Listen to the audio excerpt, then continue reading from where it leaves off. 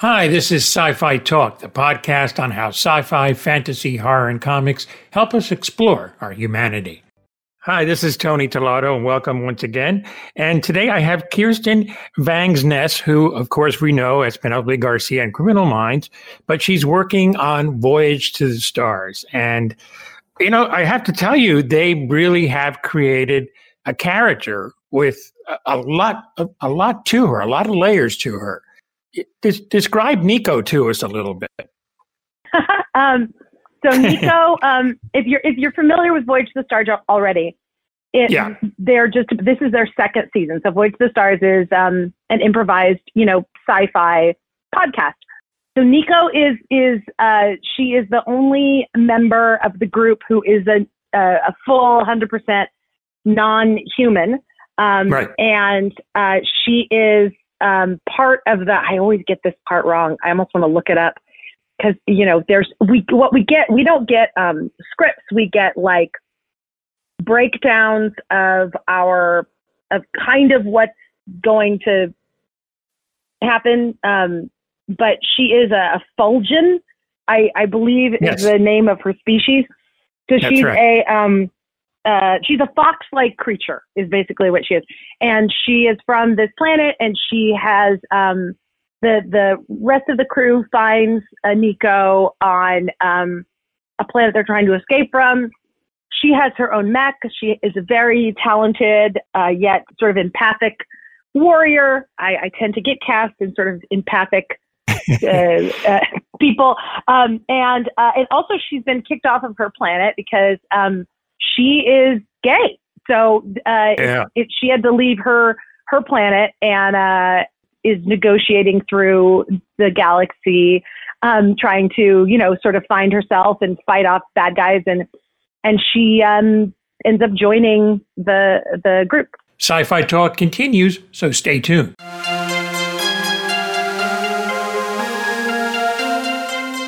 Yeah, it's one of the things I like about her is because of that, because, she likes someone of her own gender.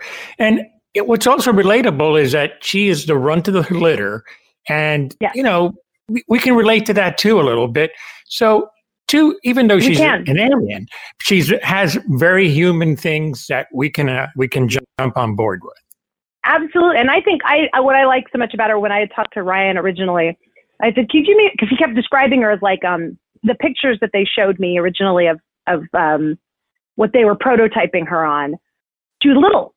And I said, she was like a little creature because she was the runt of the litter. So she was a little creature. So I said, I get it. You want to make her small, like you want to make her short in stature, but could you make her I want her, because the other girls they're gorgeous and glorious and all that. But I was like, just for diversity of size, can we make her a more substantial creature?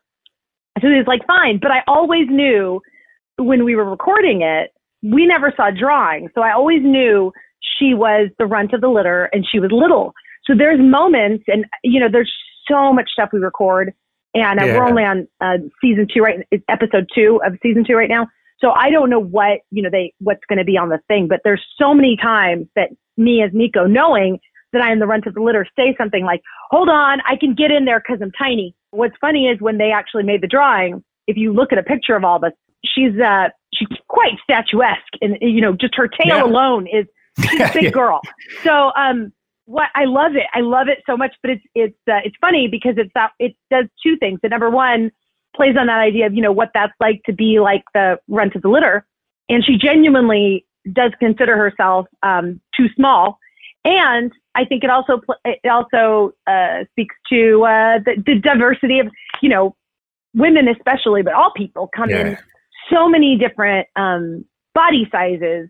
And not only that, females come in so many different healthy, strong body sizes. And women are so many body sizes throughout their lives for a variety of reasons, whether it be babies or stress or just, falling in love with or falling out of love with a particular food or whatever.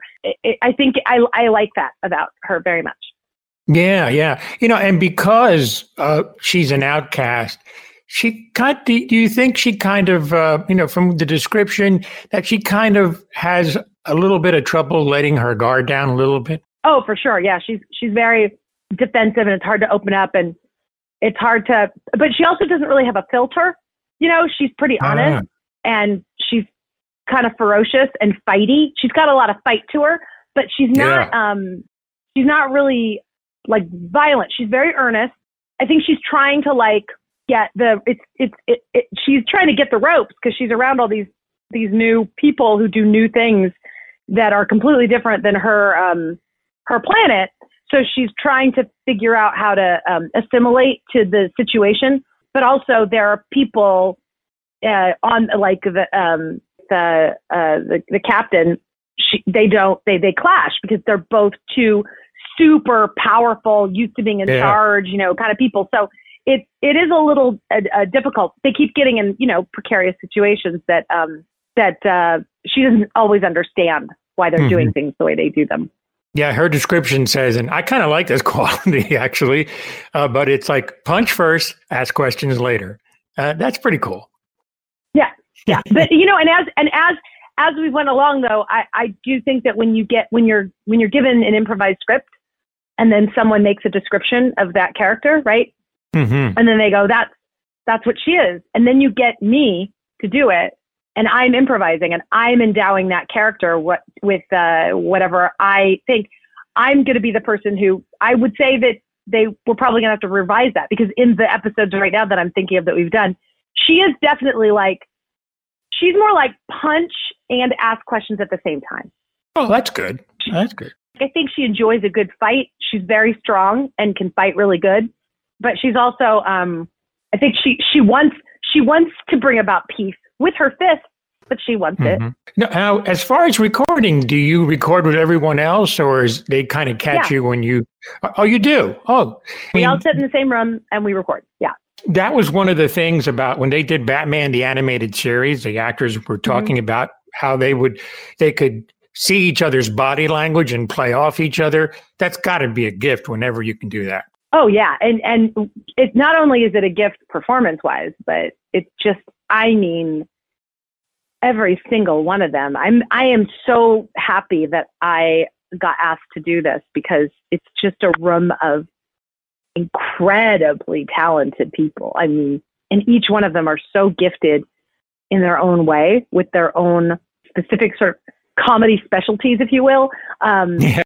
So just to be sitting in a room with Janet and Steve and Colton and Felicia, is just an honor, and it keeps you very much on your toes, and you really have to, and then we get all these amazing guest stars. I mean, gosh, Aaron Hayes, I'm thinking of, and like Angela Kinsey and Oscar Nunez, like all these people that have come in, Paul Tompkins, and that are just so talented and such deft improvisers, that you're sitting there and you're trying to support, and also you're also being a spectator, because there always is this moment where I'm like, oh my gosh, they're all just so good. You know what I mean? That you almost want to back away. It's this constant game you're playing with yourself of participate and play and get involved, but then also stay out of the way when something really magical is happening. And it's tricky, because you'll look on the description of the scene, these are the given things that have to happen in the scene.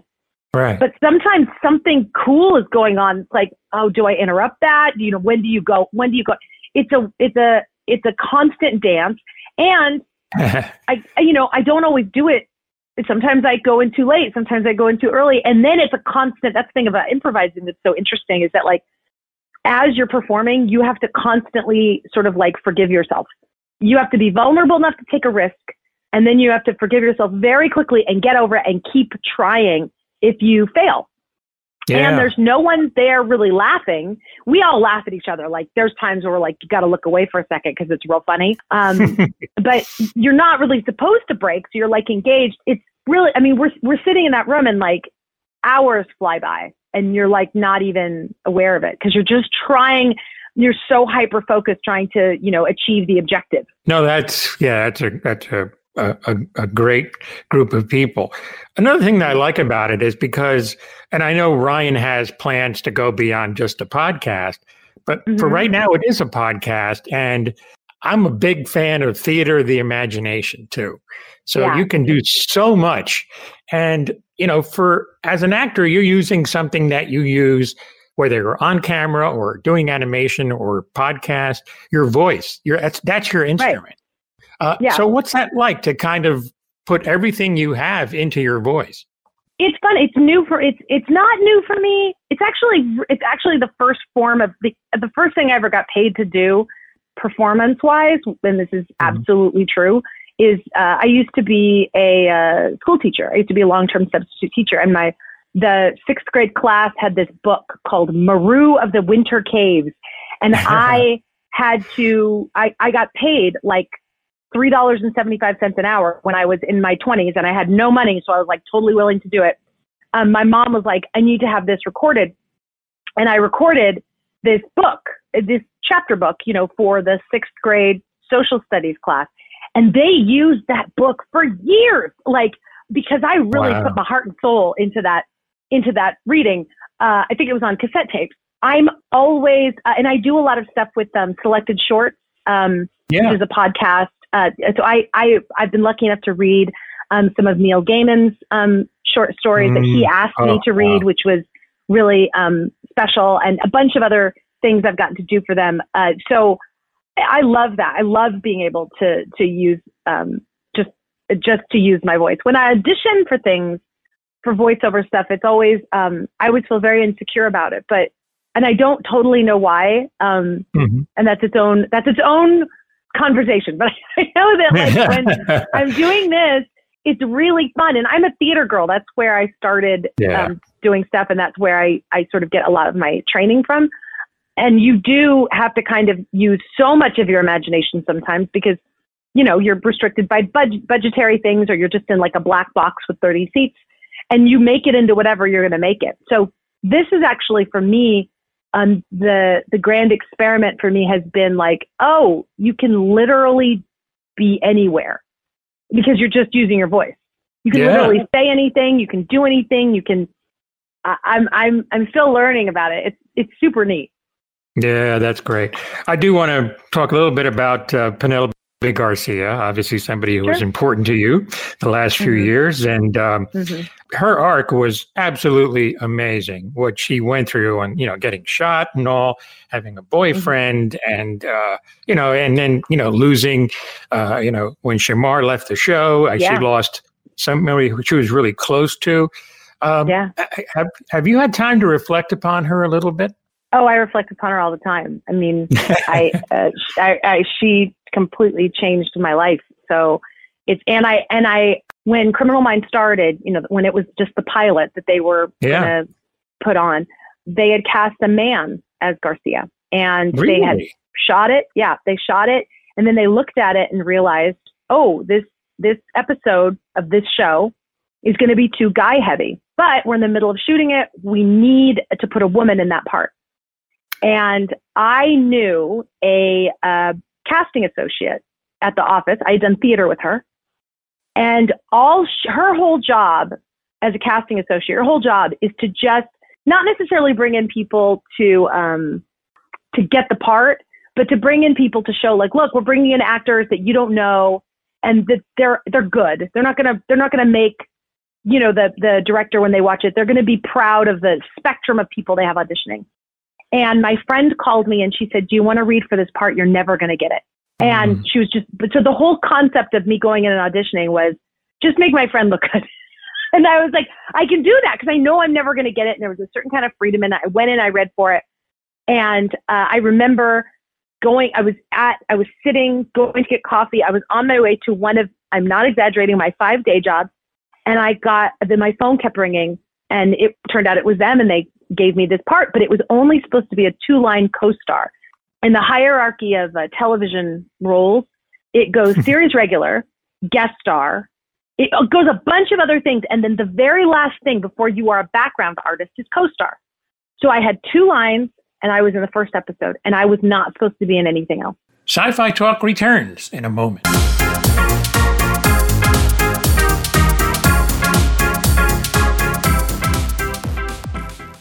And so I got that. And I remember them saying, well, you're just going to be here for a second. Bring some business clothes of your own. And I did. And I didn't have any business clothes. And they put me in this sweater and they were like, well, we'll just do this. And then I was lucky enough to get brought back for the second episode because I tested well. Whenever mass populace they show the show to, people said, oh, we like when that girl talks. So they brought me in for the second episode thinking, we'll just bring her in and then we'll bring somebody famous or better to play the part. And I was lucky enough to have chemistry with Shamar, which both of us were sort of like, what's this? This is cool.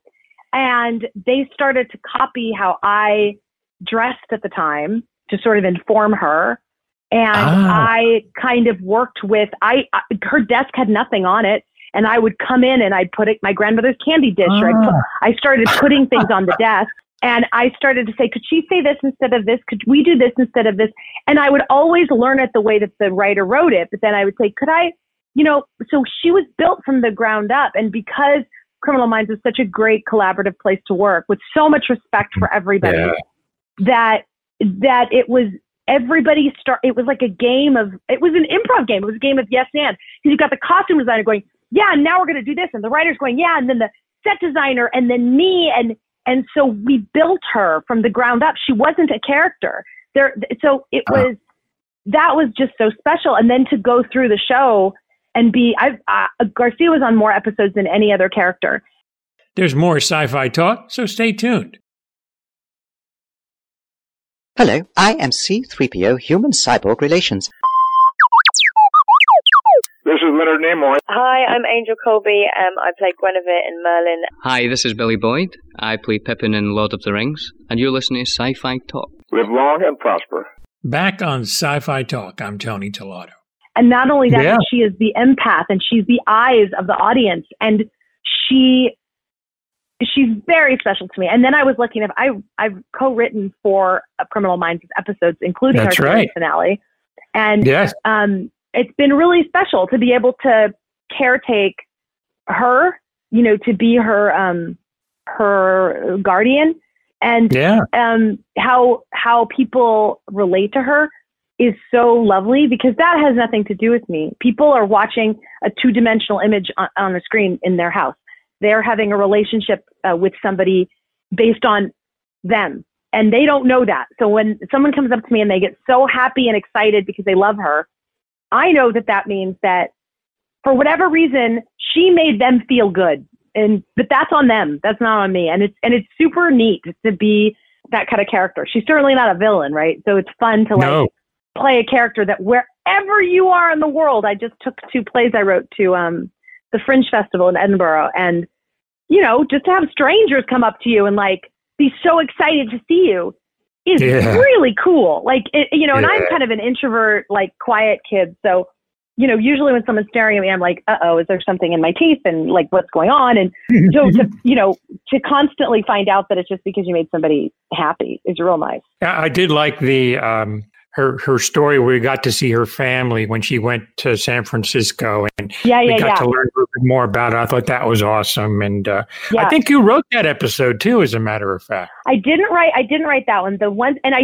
agree with you. I like that. And what's neat about, television, when it's been on for 15 seasons, that is a game of improvising because they add something in a scene and then you've got to go back and why I think that show does as well as it does is because there's so many things that we do that aren't in the lines or that are in the lines that we all remember, and then we take care of the characters in respect to that character Bible, if you will. All of us together. I know what Spencer would and wouldn't do in a scene. So, and I know what Garcia would and wouldn't do with Spencer. So we do this dance even without the lines. We do certain things with each other, and we all genuinely love each other so much that it's we protect everybody else's character too. And I think that translates through the screen. You can tell that there is an undercurrent of authenticity that you can't make up. You can't make that up. And we just have. No. I mean, I love them all. We still all see each other and all that. But I wrote I co-wrote Nelson Sparrow. I wrote them all with Erica Messer, our executive producer. And when we co-write, that's literally what it is. Like she writes half, I write half, and then we keep swapping the acts until they sound like one voice.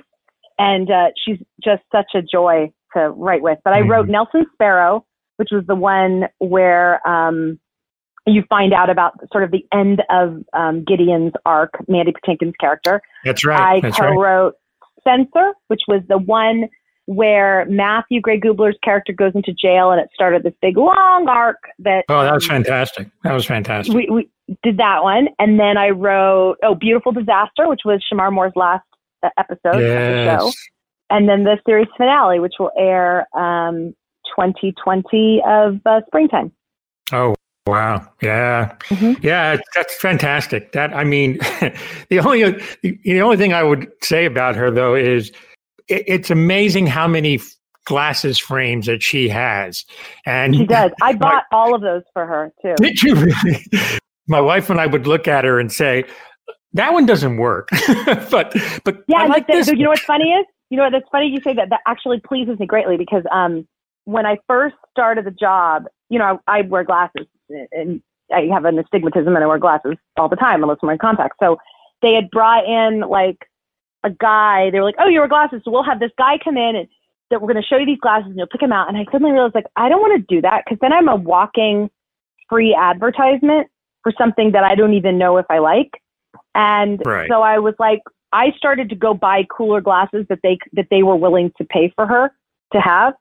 And I bought them from this place that I know about in LA called LA Eyeworks that does wonderful stuff for charity. And they're just a great company.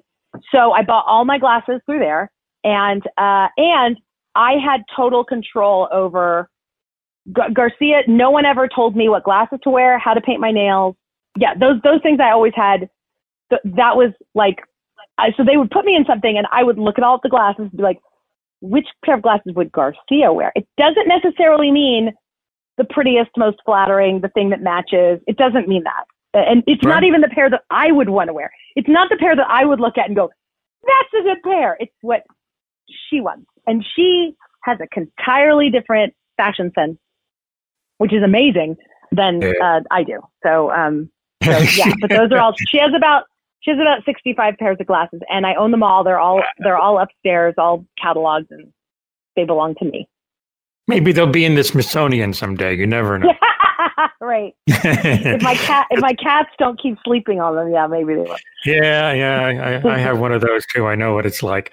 But that's fantastic to hear that. I mean, I love it when an actor can come into a show like that and literally create a character and just add more layers and layers to her as the seasons go on. And I mean, I always thought of Penelope as, I have New York Comic Con coming up. I always thought of, if I go to New York Comic Con, I would see Penelope there. So, that's the kind of person I think she is. For she sure. Is. Before we go, I have to say that I was surprised that you actually have a distillery. I do. I co-own a distillery with two of my friends. We're actually next week going to Berlin for like a thing called Bar Convent, which is a big distillery convention thing, but it's called the Blinking Owl Distillery, and it is in Santa Ana, California. And if you ever have a chance to go, if anybody's listening, it is like Adult Charlie and the Chocolate Factory. And more than that, we make really amazingly, we have just the greatest distiller, and Robin and Brian Christensen, who are two of my dear friends that I own it with, are just their aesthetic is so amazing. And we are committed to buying organic, California grown, from California farmers.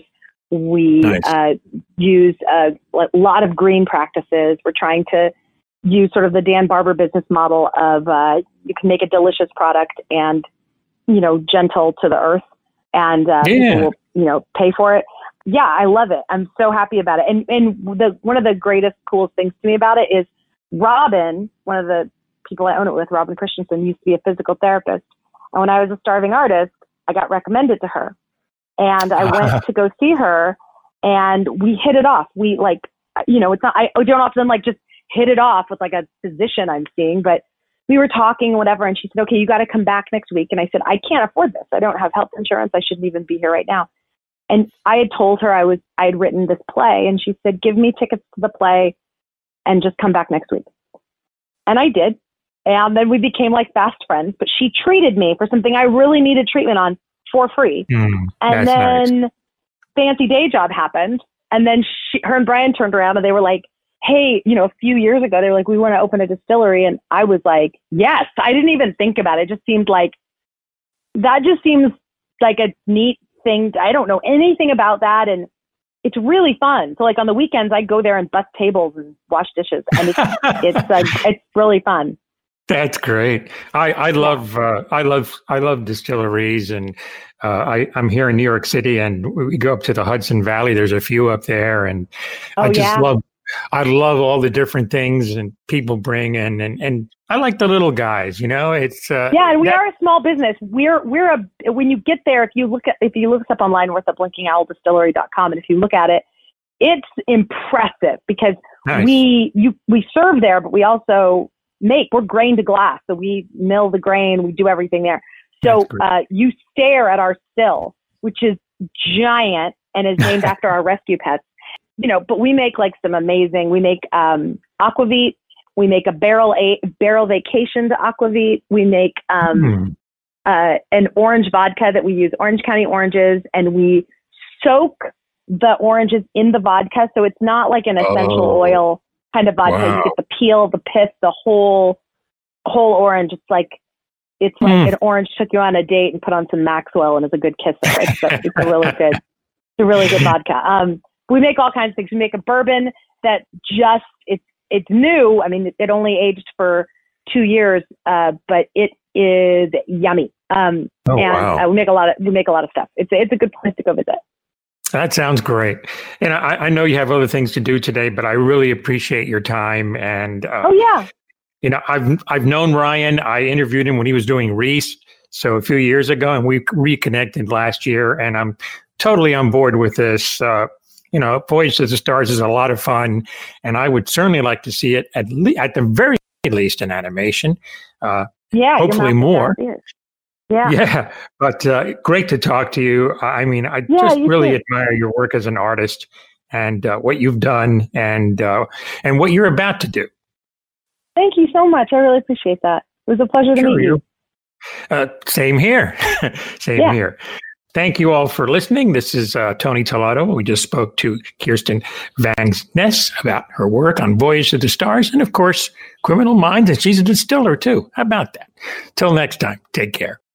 Hi, I'm LeVar Burton, and you're listening to Sci-Fi Talk.